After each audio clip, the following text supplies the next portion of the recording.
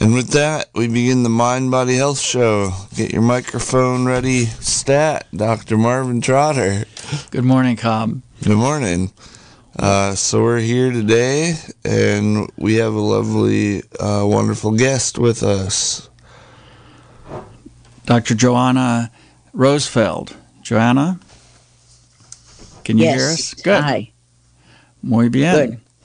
We're going to have a show today on dementia, something that everybody should listen to because everyone will be worrying about this. I remember my mother at 92 asking me if she was demented, and I kept telling her if she was asking me these specific questions, she was okay. But maybe she actually can help diagnose myself. I can't remember things like I used to. But Dr. Rosefeld wrote a book on dementia. It's a very fascinating, multifaceted topic. It isn't just some straightforward subject like you might think. And not everybody gets it, and there's stuff to do to help prevention also. But first of all, Dr. Rosefeld, how are you? Fine. How are you? Just fine. So the first question is, how did you get to Mendocino County? I was in Angels Camp Really? for a while, and then I decided to come up here. I worked at MCHC for several years. And now you're with in Dr. Rushton's office on Dora? Yes. And you do primary care there, correct? Yes. I'm also the assistant volunteer medical director for the Hospice of Ukiah. Oh. Working with Dr. Wera. That is wonderful. That's a very important, helpful organization, and I'm sure your dementia expertise is put to good use there. I'm going to start by having you define dementia for our audience. Dementia is defined as loss of medical faculties, over time. It isn't losing names or, places or actors or something, the names of actors. We all do that. Harvard said that as we get older, all the connections in our brains are so immense that it's amazing we remember anybody's name. So that is a very common thing. Everybody says, I've forgotten somebody's name. I couldn't remember a man's name last night, but that doesn't even have much to do with the definition, huh? No, it doesn't. Dementia takes in about 10 to 15% of people. Obviously, it increases in likelihood the older you are. What is hard is taking someone you know and love and watching them decline. And so I've talked to many caretakers of demented people, and most of them are at their wits' end.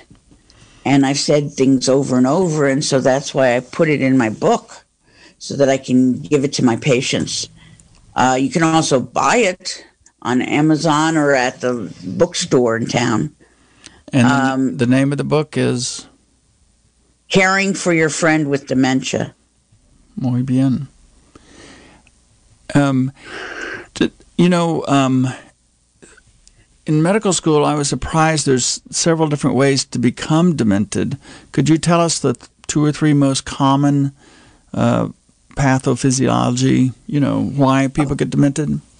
Well, the number one cause of dementia is classified as Alzheimer's, which is loss of memory, recent and remote, and loss of social functions late.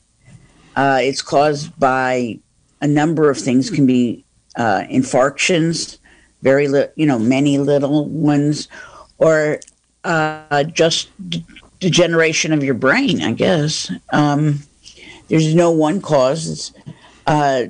2 is probably Lewy body dementia, which can be by itself or with Parkinson's. And 3rd would be frontotemporal dementia, which is different. And we're sort of in the bird watching stage with dementia. They've done many studies, and they can't figure out how to stop it, how to prevent it, how to slow it.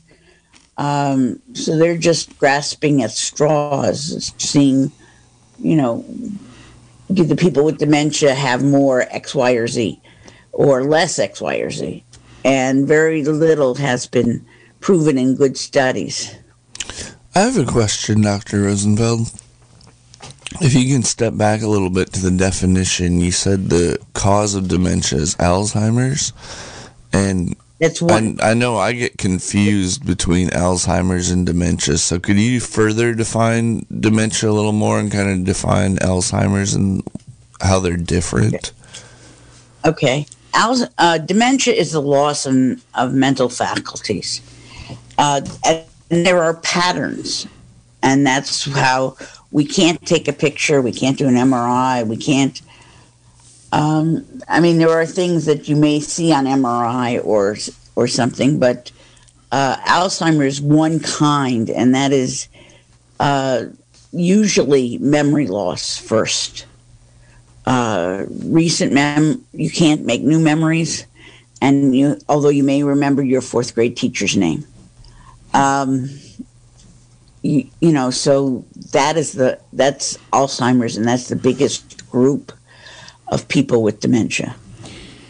I have a question. I know that they talk a lot about plaques. Could you discuss plaques? Because I've heard so much stuff about plaques, but then I saw some study that says lots and lots of people have plaques and don't have dementia. So I'm confused by that. Well, neurofibrillary tangles or plaques are thickenings in the brain, and they're often seen in people who have dementia. They don't know what they're made out of quite, and people who have dementia, Alzheimer's dementia, often have the plaques, but not everybody who has the plaques has dementia. Tough disease. Could you, so say that you're living with someone and you wonder if they're becoming demented. The first thing you should look for is the new memories, that they're not able to make new memories. Is that one of the initial problems? Yes, and then they start forgetting things, forgetting people, forgetting how to drive, forgetting where the house is, forgetting how to get to the grocery store. It's not just losing your keys occasionally, but losing your keys, losing your purse or wallet in the house over and over. Forgetting what we're going to do today. Some of the early stuff can be helped by keeping, appointments on a calendar or on the phone or something like that. But forgetting to turn off the oven, forgetting to lock the door, those kind of things. Things that you spent your whole life making subconscious, you turn off the oven, right, subconsciously. If you're OCD or obsessive, you watch yourself turning off the oven so that you've done it, so that you don't have to go back and, look again. But Alzheimer's people forget regular, normal things. Okay. The regular, normal things that nobody usually has any problem remembering. Right. How to step on the brake. Wow. How to step on the brake and step on the accelerator at the same time.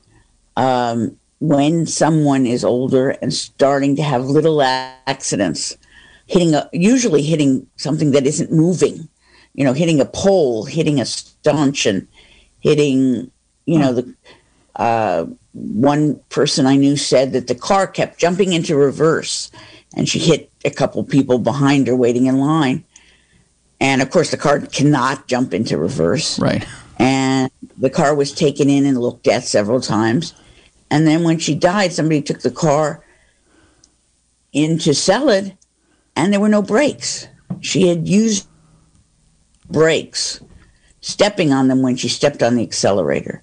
So that kind of hitting things that don't move is maybe a sign that you need to stop driving.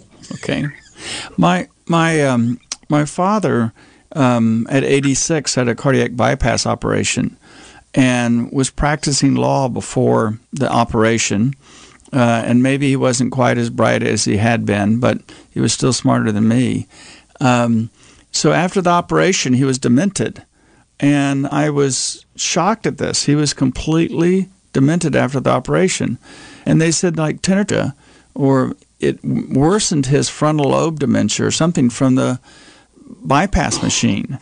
And it made me think of, do atrial fibrillation people, or is this just part of aging that you lose the vasculature connections in your frontal lobes? But that didn't have anything to do with Alzheimer's and plaques. And I was just amazed at how devastating it was that he went from a functional lawyer to couldn't recognize anybody after the operation. Sorry. He must have had an oxygen failure in important parts of his brain during the operation, during the bypass. He could have had early something, and that made it much worse all of a sudden. Mm-hmm. Certainly, many little heart attacks, strokes, like AFib, atrial fibrillation, can cause dementia. Frontotemporal dementia, which often we don't recognize until very late, is usually multi-infarct dementia. Goes with diabetes, and you can have silent heart attacks. Also, hypoglycemic attacks seem to happen a lot, and increases the risk of multi-infarct dementia. The frontotemporal dementia is the little old lady who's absolutely impossible to live with. Everything has to go her way. Everything has to be done her way. They just they're the most cranky of the demented people. And they lose their memory last. So first, they're just being cranky and mean. Oh, how? Yeah. Huh. It really does. And then after a while, they start losing things, like the ability to read or listen to the television. Uh-huh. I had one patient who said, "I can't see. I need better light. Take me back to the eye doctor." She was a big reader, and we went to low vision clinic and blah blah blah. And nothing. They said, "Your eyes are better than mine," and they got the lights and everything. And it just turned out that she couldn't remember the second sentence from the first. And it wasn't the reading, because the books on tape, she couldn't do that anyway either. So and she didn't realize it. And so she was, telling her daughter to do this and that, and it was forgetting. Couldn't do the remote eventually. And then started forgetting. And then, as all people forget at the end, they forget the learned behaviors. If you're driving, how to make a left turn, how to turn on the remote, how to use the microwave. Of course, with electronics and the elderly being of a different generation, those kind of things go first often.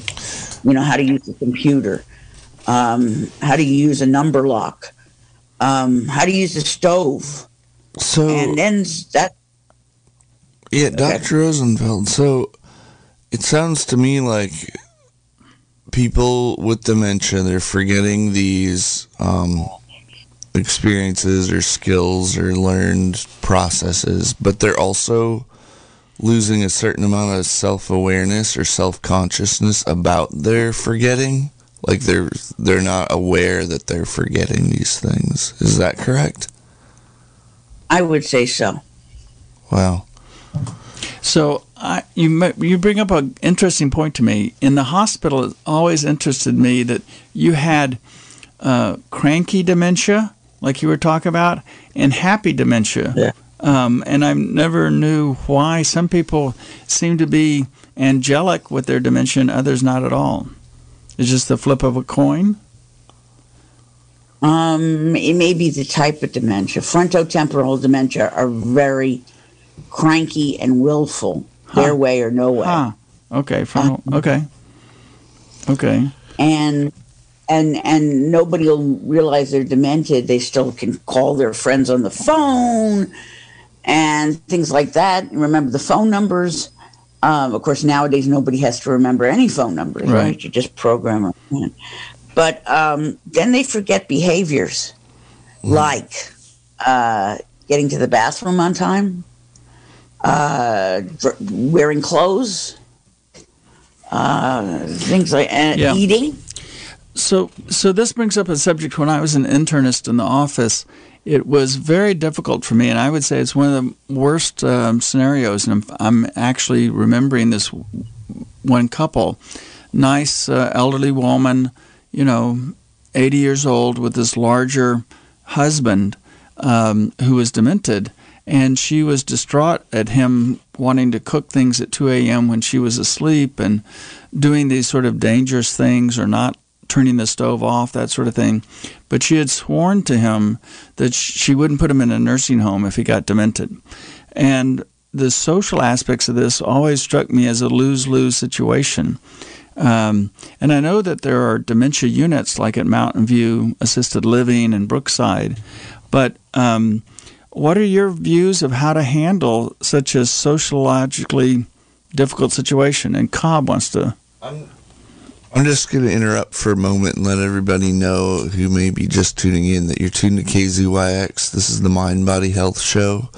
We're joined today by our host, Dr. Marvin Trotter, and our guest, Dr. Joanne Rosenfeld. My name's Cobb. I'm engineering.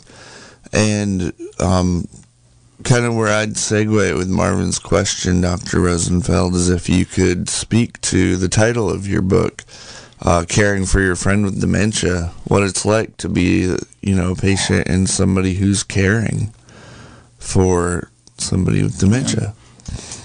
Well, the Chinese did a study, and they said that maybe it's Japanese, that women would care for their own mother much longer than they would care for their mother-in-law, unless they had a good relationship.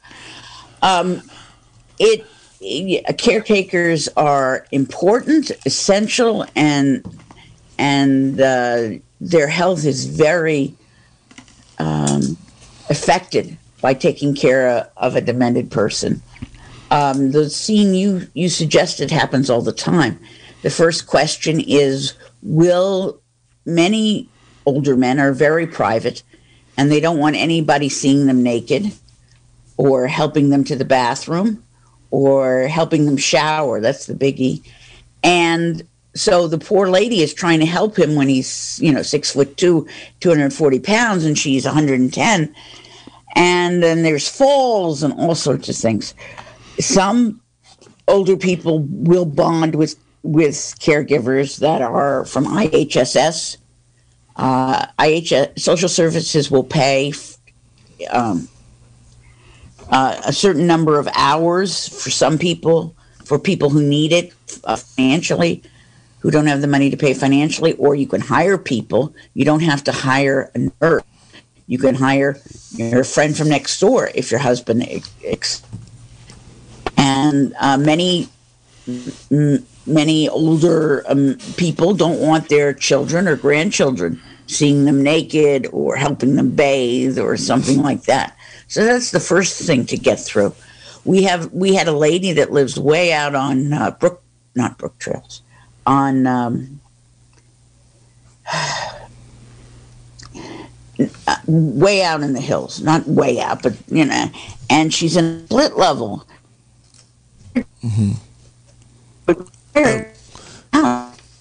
Walked, but how would she get him down the stairs? Can you repeat that last statement? Our engineering process disrupted.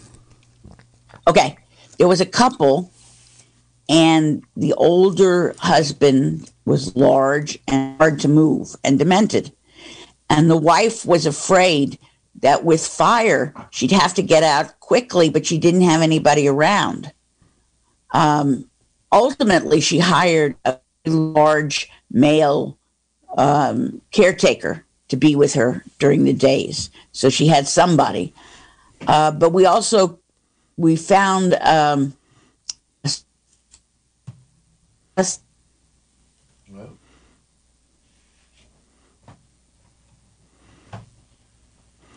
out of the house and into the car.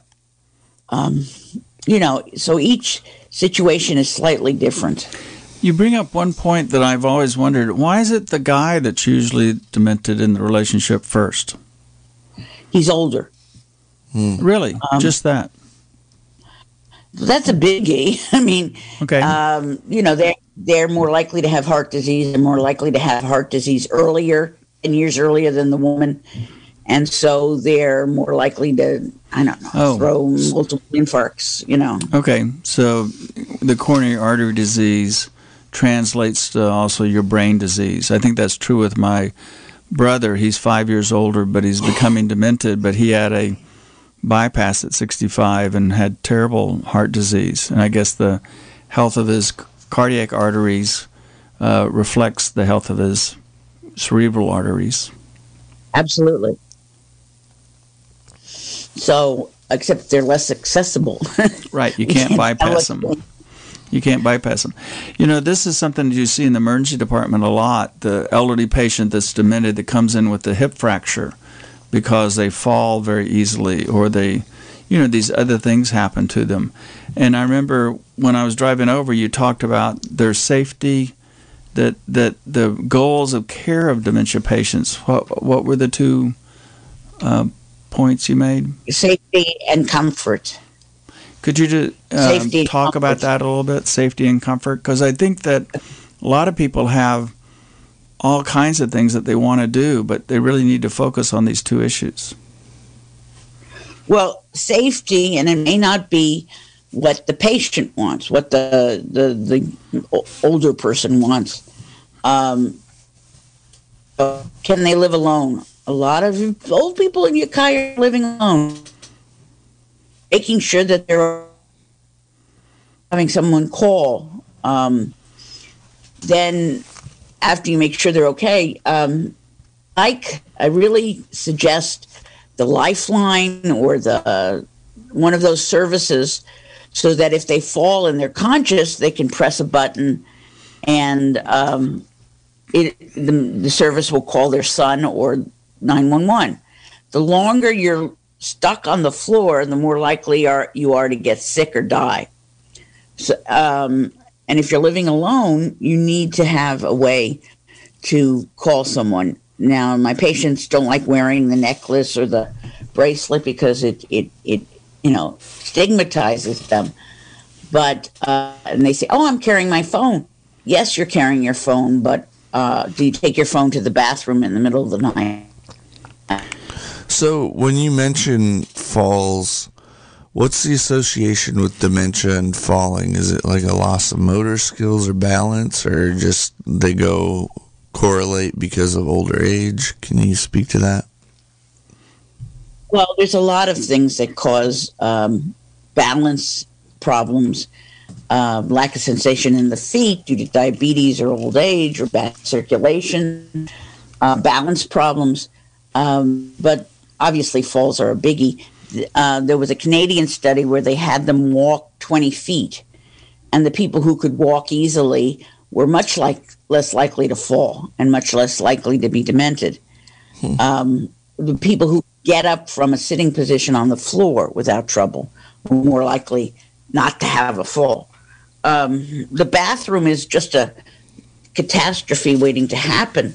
I mean, there's little spaces. There's, you're getting up, you're getting down, you're half awake, you're half undressed, then you're dressed again. Bars in the bathroom, all over the bathroom, not just in the shower. The shower, of course, is a very big place where people can fall and not be able to get out. Ask 911 how many calls are I'm stuck in the bathroom, in the bathtub. Yeah, in the ER, I can't tell you, hundreds of times. It's almost like a mousetrap, the bathroom. Yes. Yes. So when you say bars in the bathroom, you're talking about as a safety measure, recommending to our listeners that are caregivers that bathrooms have handholds. Is that correct? Yes. I don't mean drinks. Yeah. Handles in the shower. And then we get to shower seats. Okay. Or not taking a shower alone, or not alone in the house. At least have somebody else. So if you call out, there'll be somebody there. We at the hospice, we have personal aides for our hospice patients who will come in twice a week and give them a shower, just so there's somebody else in the house when they need a shower. Let's see what else. There's an article in the New York Times this Sunday of all the electronic aids that are now available for your house. You can call out and say, Alexa, call 911, or there are gyroscopes that you can wear that will determine if you fall and either blow up like an airbag or wow. dial 911 for you or your son or something. They're between $80 and $200. There are things the things that attach to deadbolts on your front and back door, and you can you say, Alexa, close the door, or it will tell you whether the door is locked or not. Stoves are another one. The kitchens are another place where a lot can happen. In England, they have switches on all their plugs to turn the switch off. So even if the demented person wants to cook, the oven is off. You can't, and they can't remember enough of how to turn it on. I would unplug the stove if they're living alone and leaving it on. I would go to teapots that turn themselves off, and microwaves. Microwaves do burn things, but they're a little harder to burn unless you put in silverware. You bring up this discuss places like Mountain View Assisted Living, because I agree with you. In the emergency department, there must be hundreds of especially elderly women that are living alone or have a demented partner, and it's always amazing to me how fixated they are about staying in the house when I think they should be somewhere else.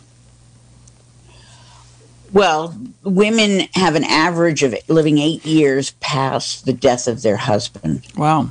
And everybody's kids are all over the place at this point. We only have 2 kids or 3 kids, not 9. There was a good reason for 9. And certainly, you would want to stay in your house. I would want to stay in my house. Everybody wants to stay in their house. And also, people don't want help, or don't want to ask for help, or don't want to be beholden to somebody. I have run a service.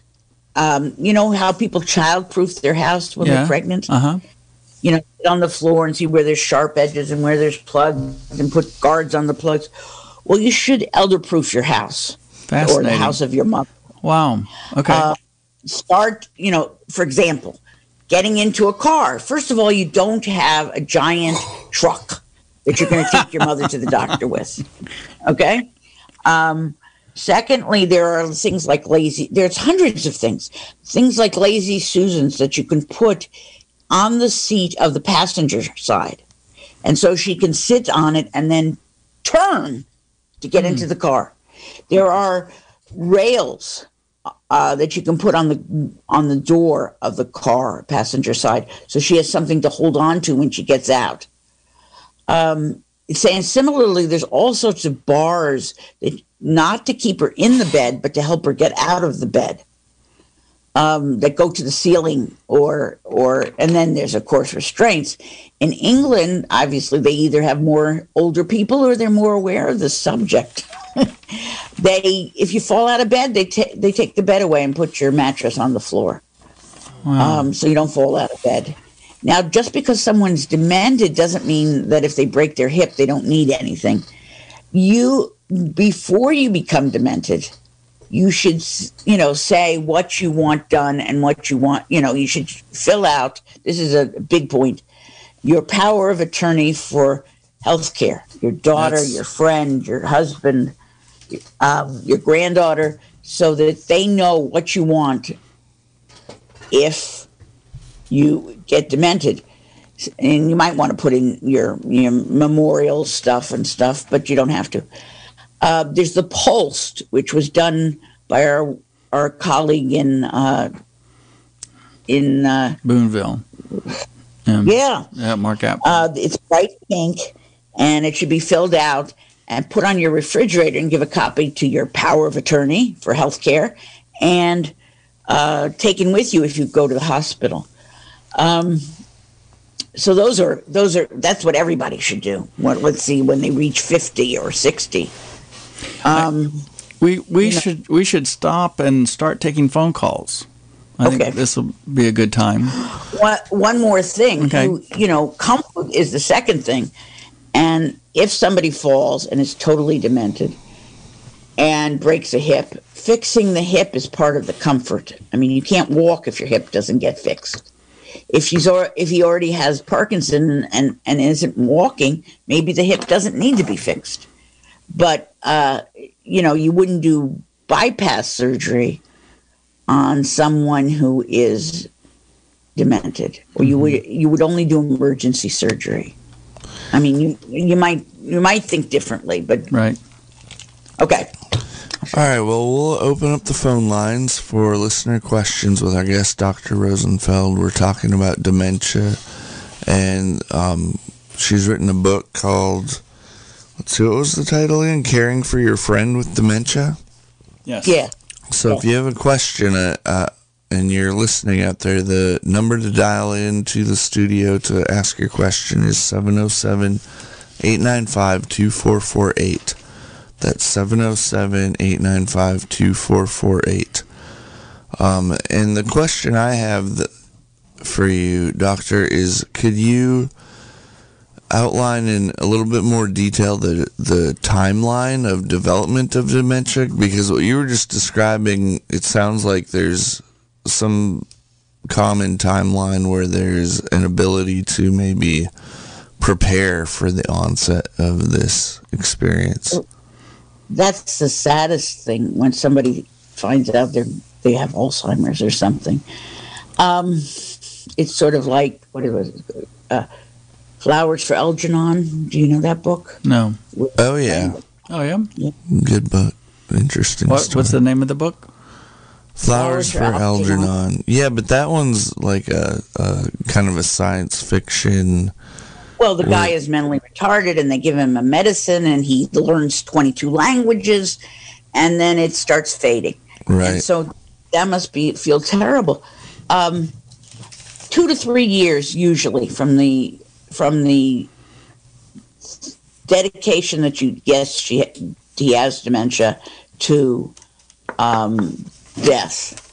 The Swedish study said something like 50% of their people were in homes within 3 years. I find it compelling that you bring up Flowers for Algernon. It's a bit of a digression, but in addition to that analogy to the experience of dementia, I was always struck in that book by the parallel comparison to happiness associated with knowledge or the lack of it that came with the main character's mood. Well, I think it's a mercy that many people with dementia don't know what they are. Oh, wow. So that association you would say is a part of that experience also. Right. Wow. And the paranoia and the hallucinations and the delusions. One lady was sure her neighbor was digging up her tulip bulbs and taking them away.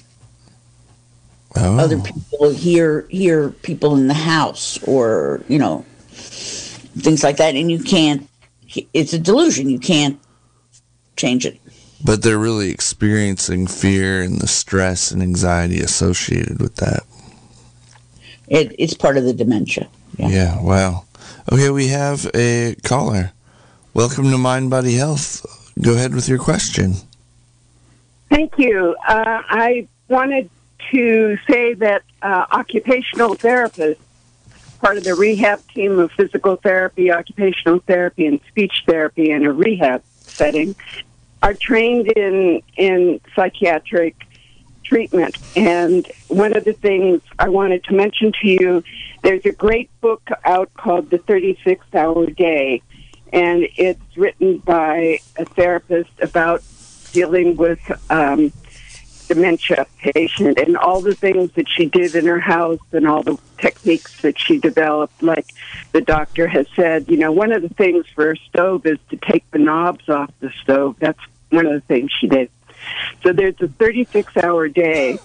And the other thing I wanted to mention is that there's a simple test called the Minnesota Mini Mental Test. And I think it's the one that they gave Donald Trump. But anyway, Yes. It's predictive of if you get a certain score, there's a 80% chance that you'll need to be having caregivers, and then at a different, more severe score, you might be needing to be institutionalized. And that's a easy 10-question screening test that you can do for mini mental. Many doctors do that. And the third thing I wanted to mention is that if you can find an occupational therapist, which they're hard to find in Mendocino County, in your home health agency, we do home safety screenings. We make sure you can get out of your house in case of a fire in a timely manner. We take a watch and time your exit.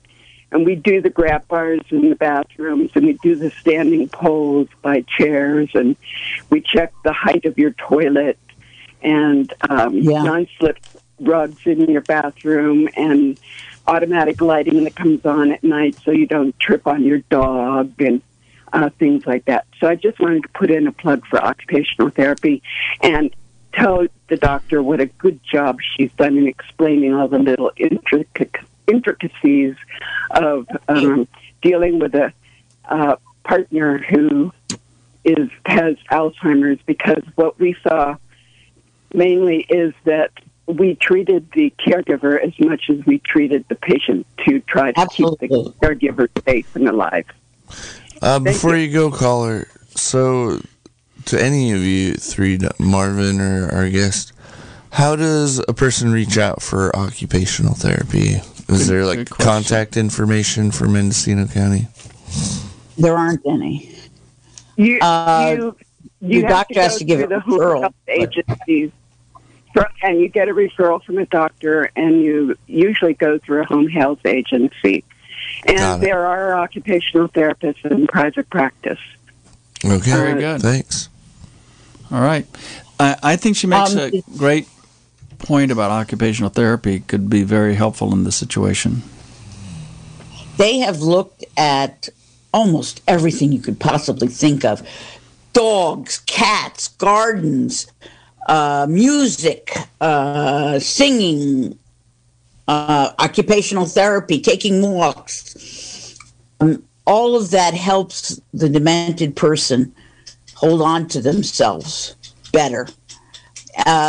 In the gardens, they found that the people did better. The gardens weren't too good, but Is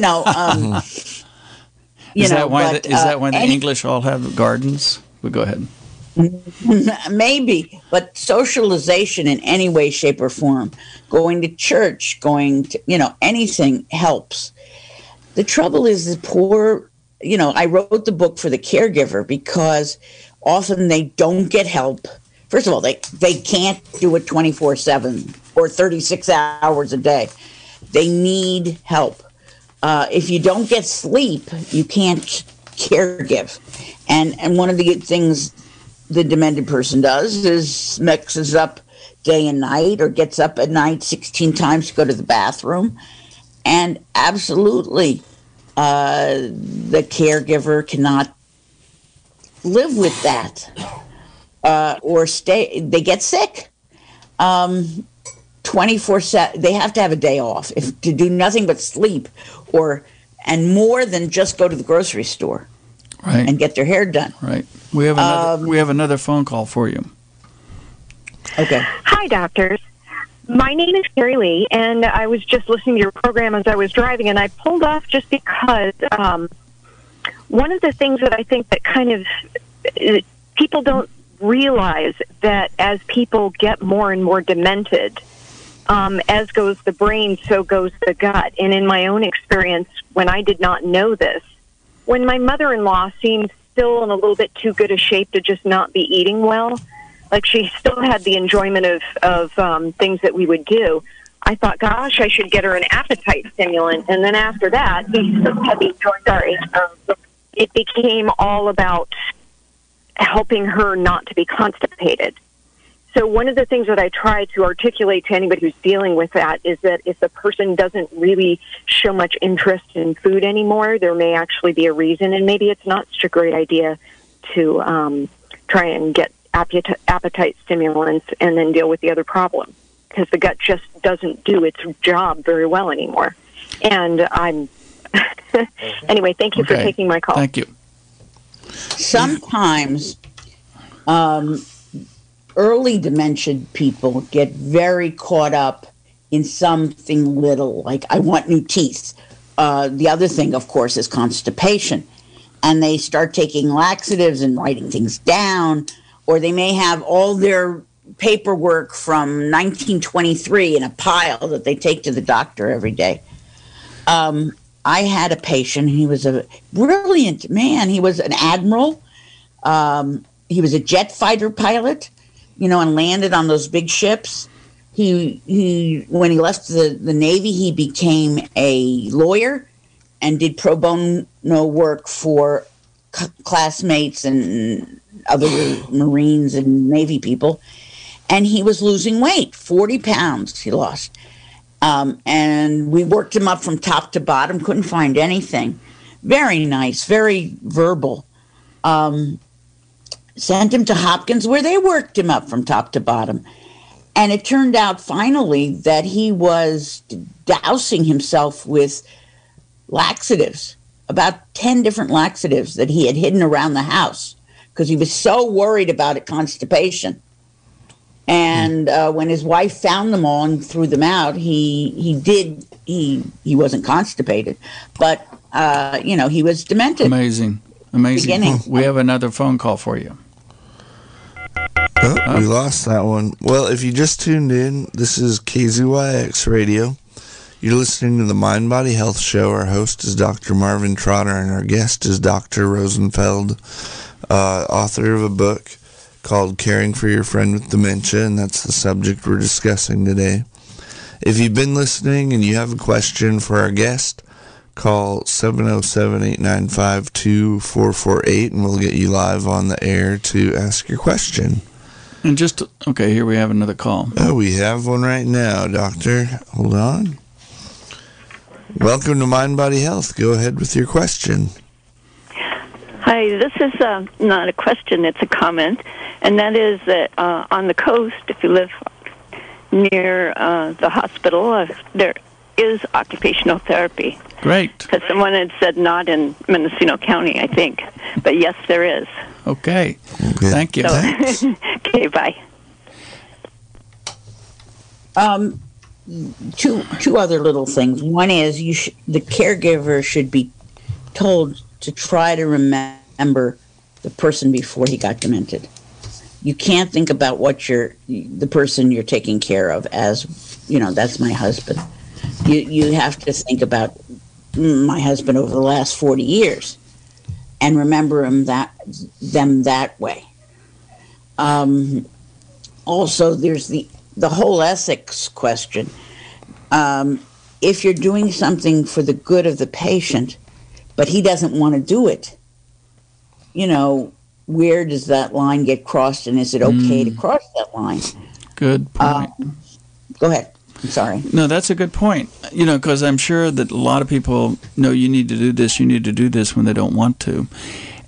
I think that I want to, again, bring up the difficulty of being caregiver. All I saw was guilt. Yes. In the poor caregiver who's expected to do a Herculean job. And like you say, they need help. Mm-hmm. Yes. They need some time off to begin with. They may need some therapy, counseling, I mean. Mm-hmm. I remember being told by my therapist that I didn't have to go every day to the nursing home. I could go every other day. And that felt like, oh, thank you, God. Somebody's... but it does help an amazing amount.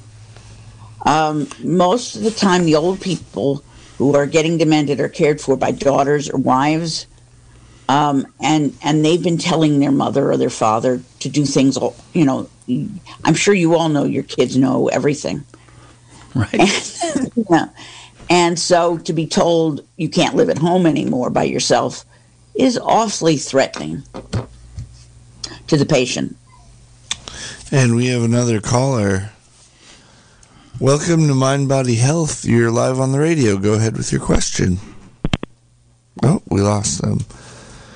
So I'm curious. I have heard stories about patients with dementia, and you mentioned mean dementia, and I know there's also cases with actual violence. Is that very prevalent, or is that a rare thing? Can you speak to that? It doesn't happen in most people, or many people even with dementia or any brain injury. The personality can change, and the frontal cortex, especially in frontotemporal dementia, is affected, and that's the part that deals with our ego and our control and aggression control. I had two 83-year-olds who were married, and he had a stroke, and he got very cranky and started accusing his wife of having sex with a neighbor. Oh, no. And he even would get a knife and go after her. We have another... said, aren't you worried? Yeah. Oh, go after her with a knife. We have another call that I want. Okay. Oh, well. Welcome to Mind Body Health. Go ahead with your question. Thanks for taking my call. This is also a shout out for MTA. I have seen our bus drivers helping folks on the bus and keeping them mobile as much as they can. So I would like you to just speak to possibly how important it is for to keep folks in their home. What a bus service, a really good bus service in the area, has to do. The percentage of being able to stay mobile in your home, what a good bus service does for the community, especially for the elder community. And leading into my question, when you're moving at a certain speed, just looking out the window at 25 or 30 miles an hour, does that help keep your brain active, recognizing places as you move Interesting question. in a faster motion? We'll see what she says. Bus services are very important. One of the first things to go, of course, is driving. And many old people they've lost part of their cones and rods, and they can't see at dark at night or at bright lights. And so if you notice, most elderly homes, homes like the new one right behind Rite Aid, are within walking distance of a grocery store. So bus service is very important, and you can get the elder ride, Getting bus service with wheelchair access is another thing that is important. And any kind of stimulation is good. Would you comment on physical therapy and the demented patient and physical therapy? That's great. Any kind of social situation, exercise, swimming, when they're still able, taking a walk, which is free and easy to do. If you think she's going to fall, you can get a belt. She can use a walker. There's a lot of ways you can do it. Or you can put her in a wheelchair and just take her for a walk. So, yeah, there's a lot you can do with therapy. Okay, we have another caller. Welcome to Mind Body Health. You're live on the radio. Go ahead with your question. So I'm sorry I'm double dipping, but I think one of the most difficult things to do with somebody with dementia, especially an old rancher who's been in charge of a ranch all his life, is taking away his driving privileges. And you can go to a driving school and actually get him tested, or there are driving rehab centers in Santa Rosa that can assess their safety to drive. Good point. Thank you. Good. I think Dr. Rosenfeld said that a lot, that driving is a big issue, maybe one of the most important early signs of getting into trouble, too. The motor vehicles has a way, when they're over 70, when someone's over 70, they may take them to a place a couple blocks away from the MVA and say, go back to the office. Can you remember how to get there?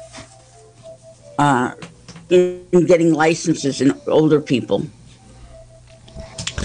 So what's your sense of the stigmatization around dementia? Can you speak to that a little bit in both dementia-diagnosed patients and their caregivers?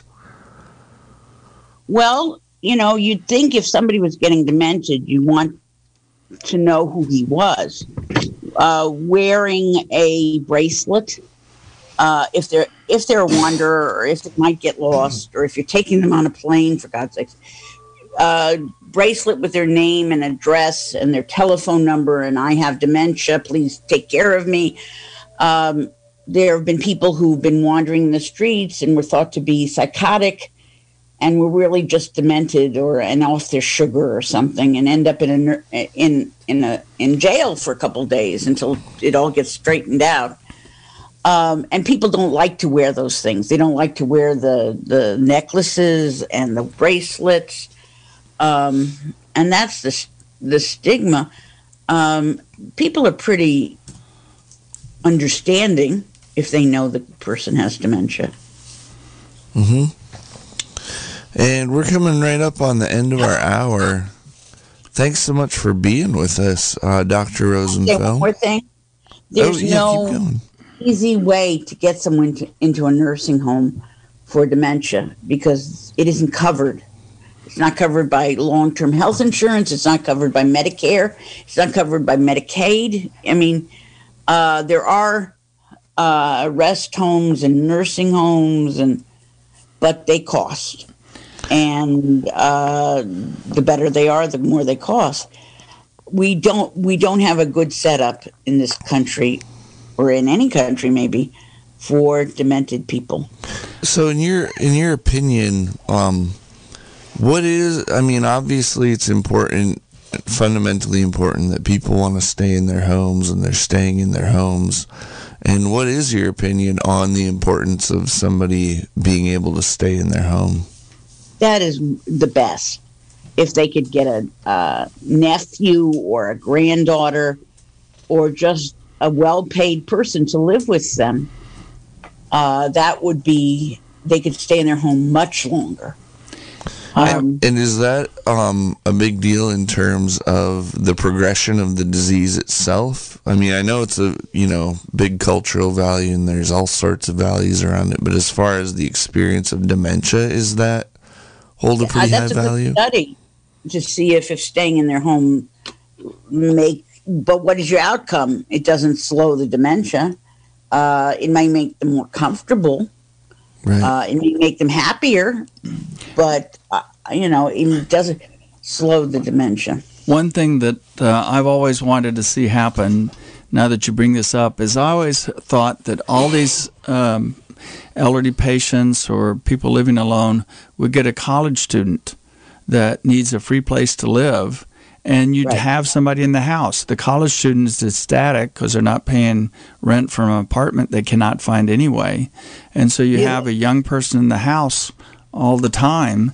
And anyway, college students, find a college student. It doesn't cost you anything, and they would be very happy. Multi-generational families are also good. In Sweden, I think they have homes where the people live in apartments with dementia, eat together, little villages.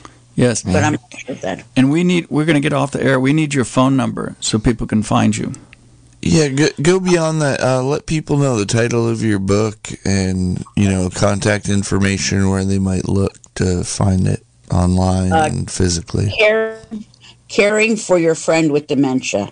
You can get it on Amazon. You can get it on Kindle on Amazon. There's also 5 copies for sale at the Mendocino bookstore in Ukiah. And I work with Dr. Rushton. He's at 866 Doris Street, South Doris Street, and the number is 462-8603. 462-8603.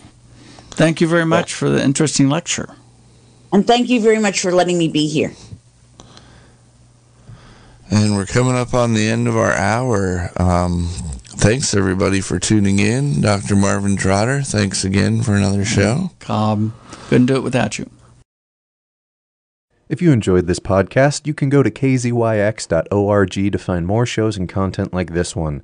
While there, you can stream us live or check out our jukebox. And if you like what you hear, consider donating by clicking the red donate button in the upper right corner. We are Mendocino County Public Broadcasting, listener-supported community radio. KZYX, Philo 90.7 FM, KZYZ, Willits and Ukiah 91.5 FM, and Fort Bragg at 88.1 FM. Thanks for listening.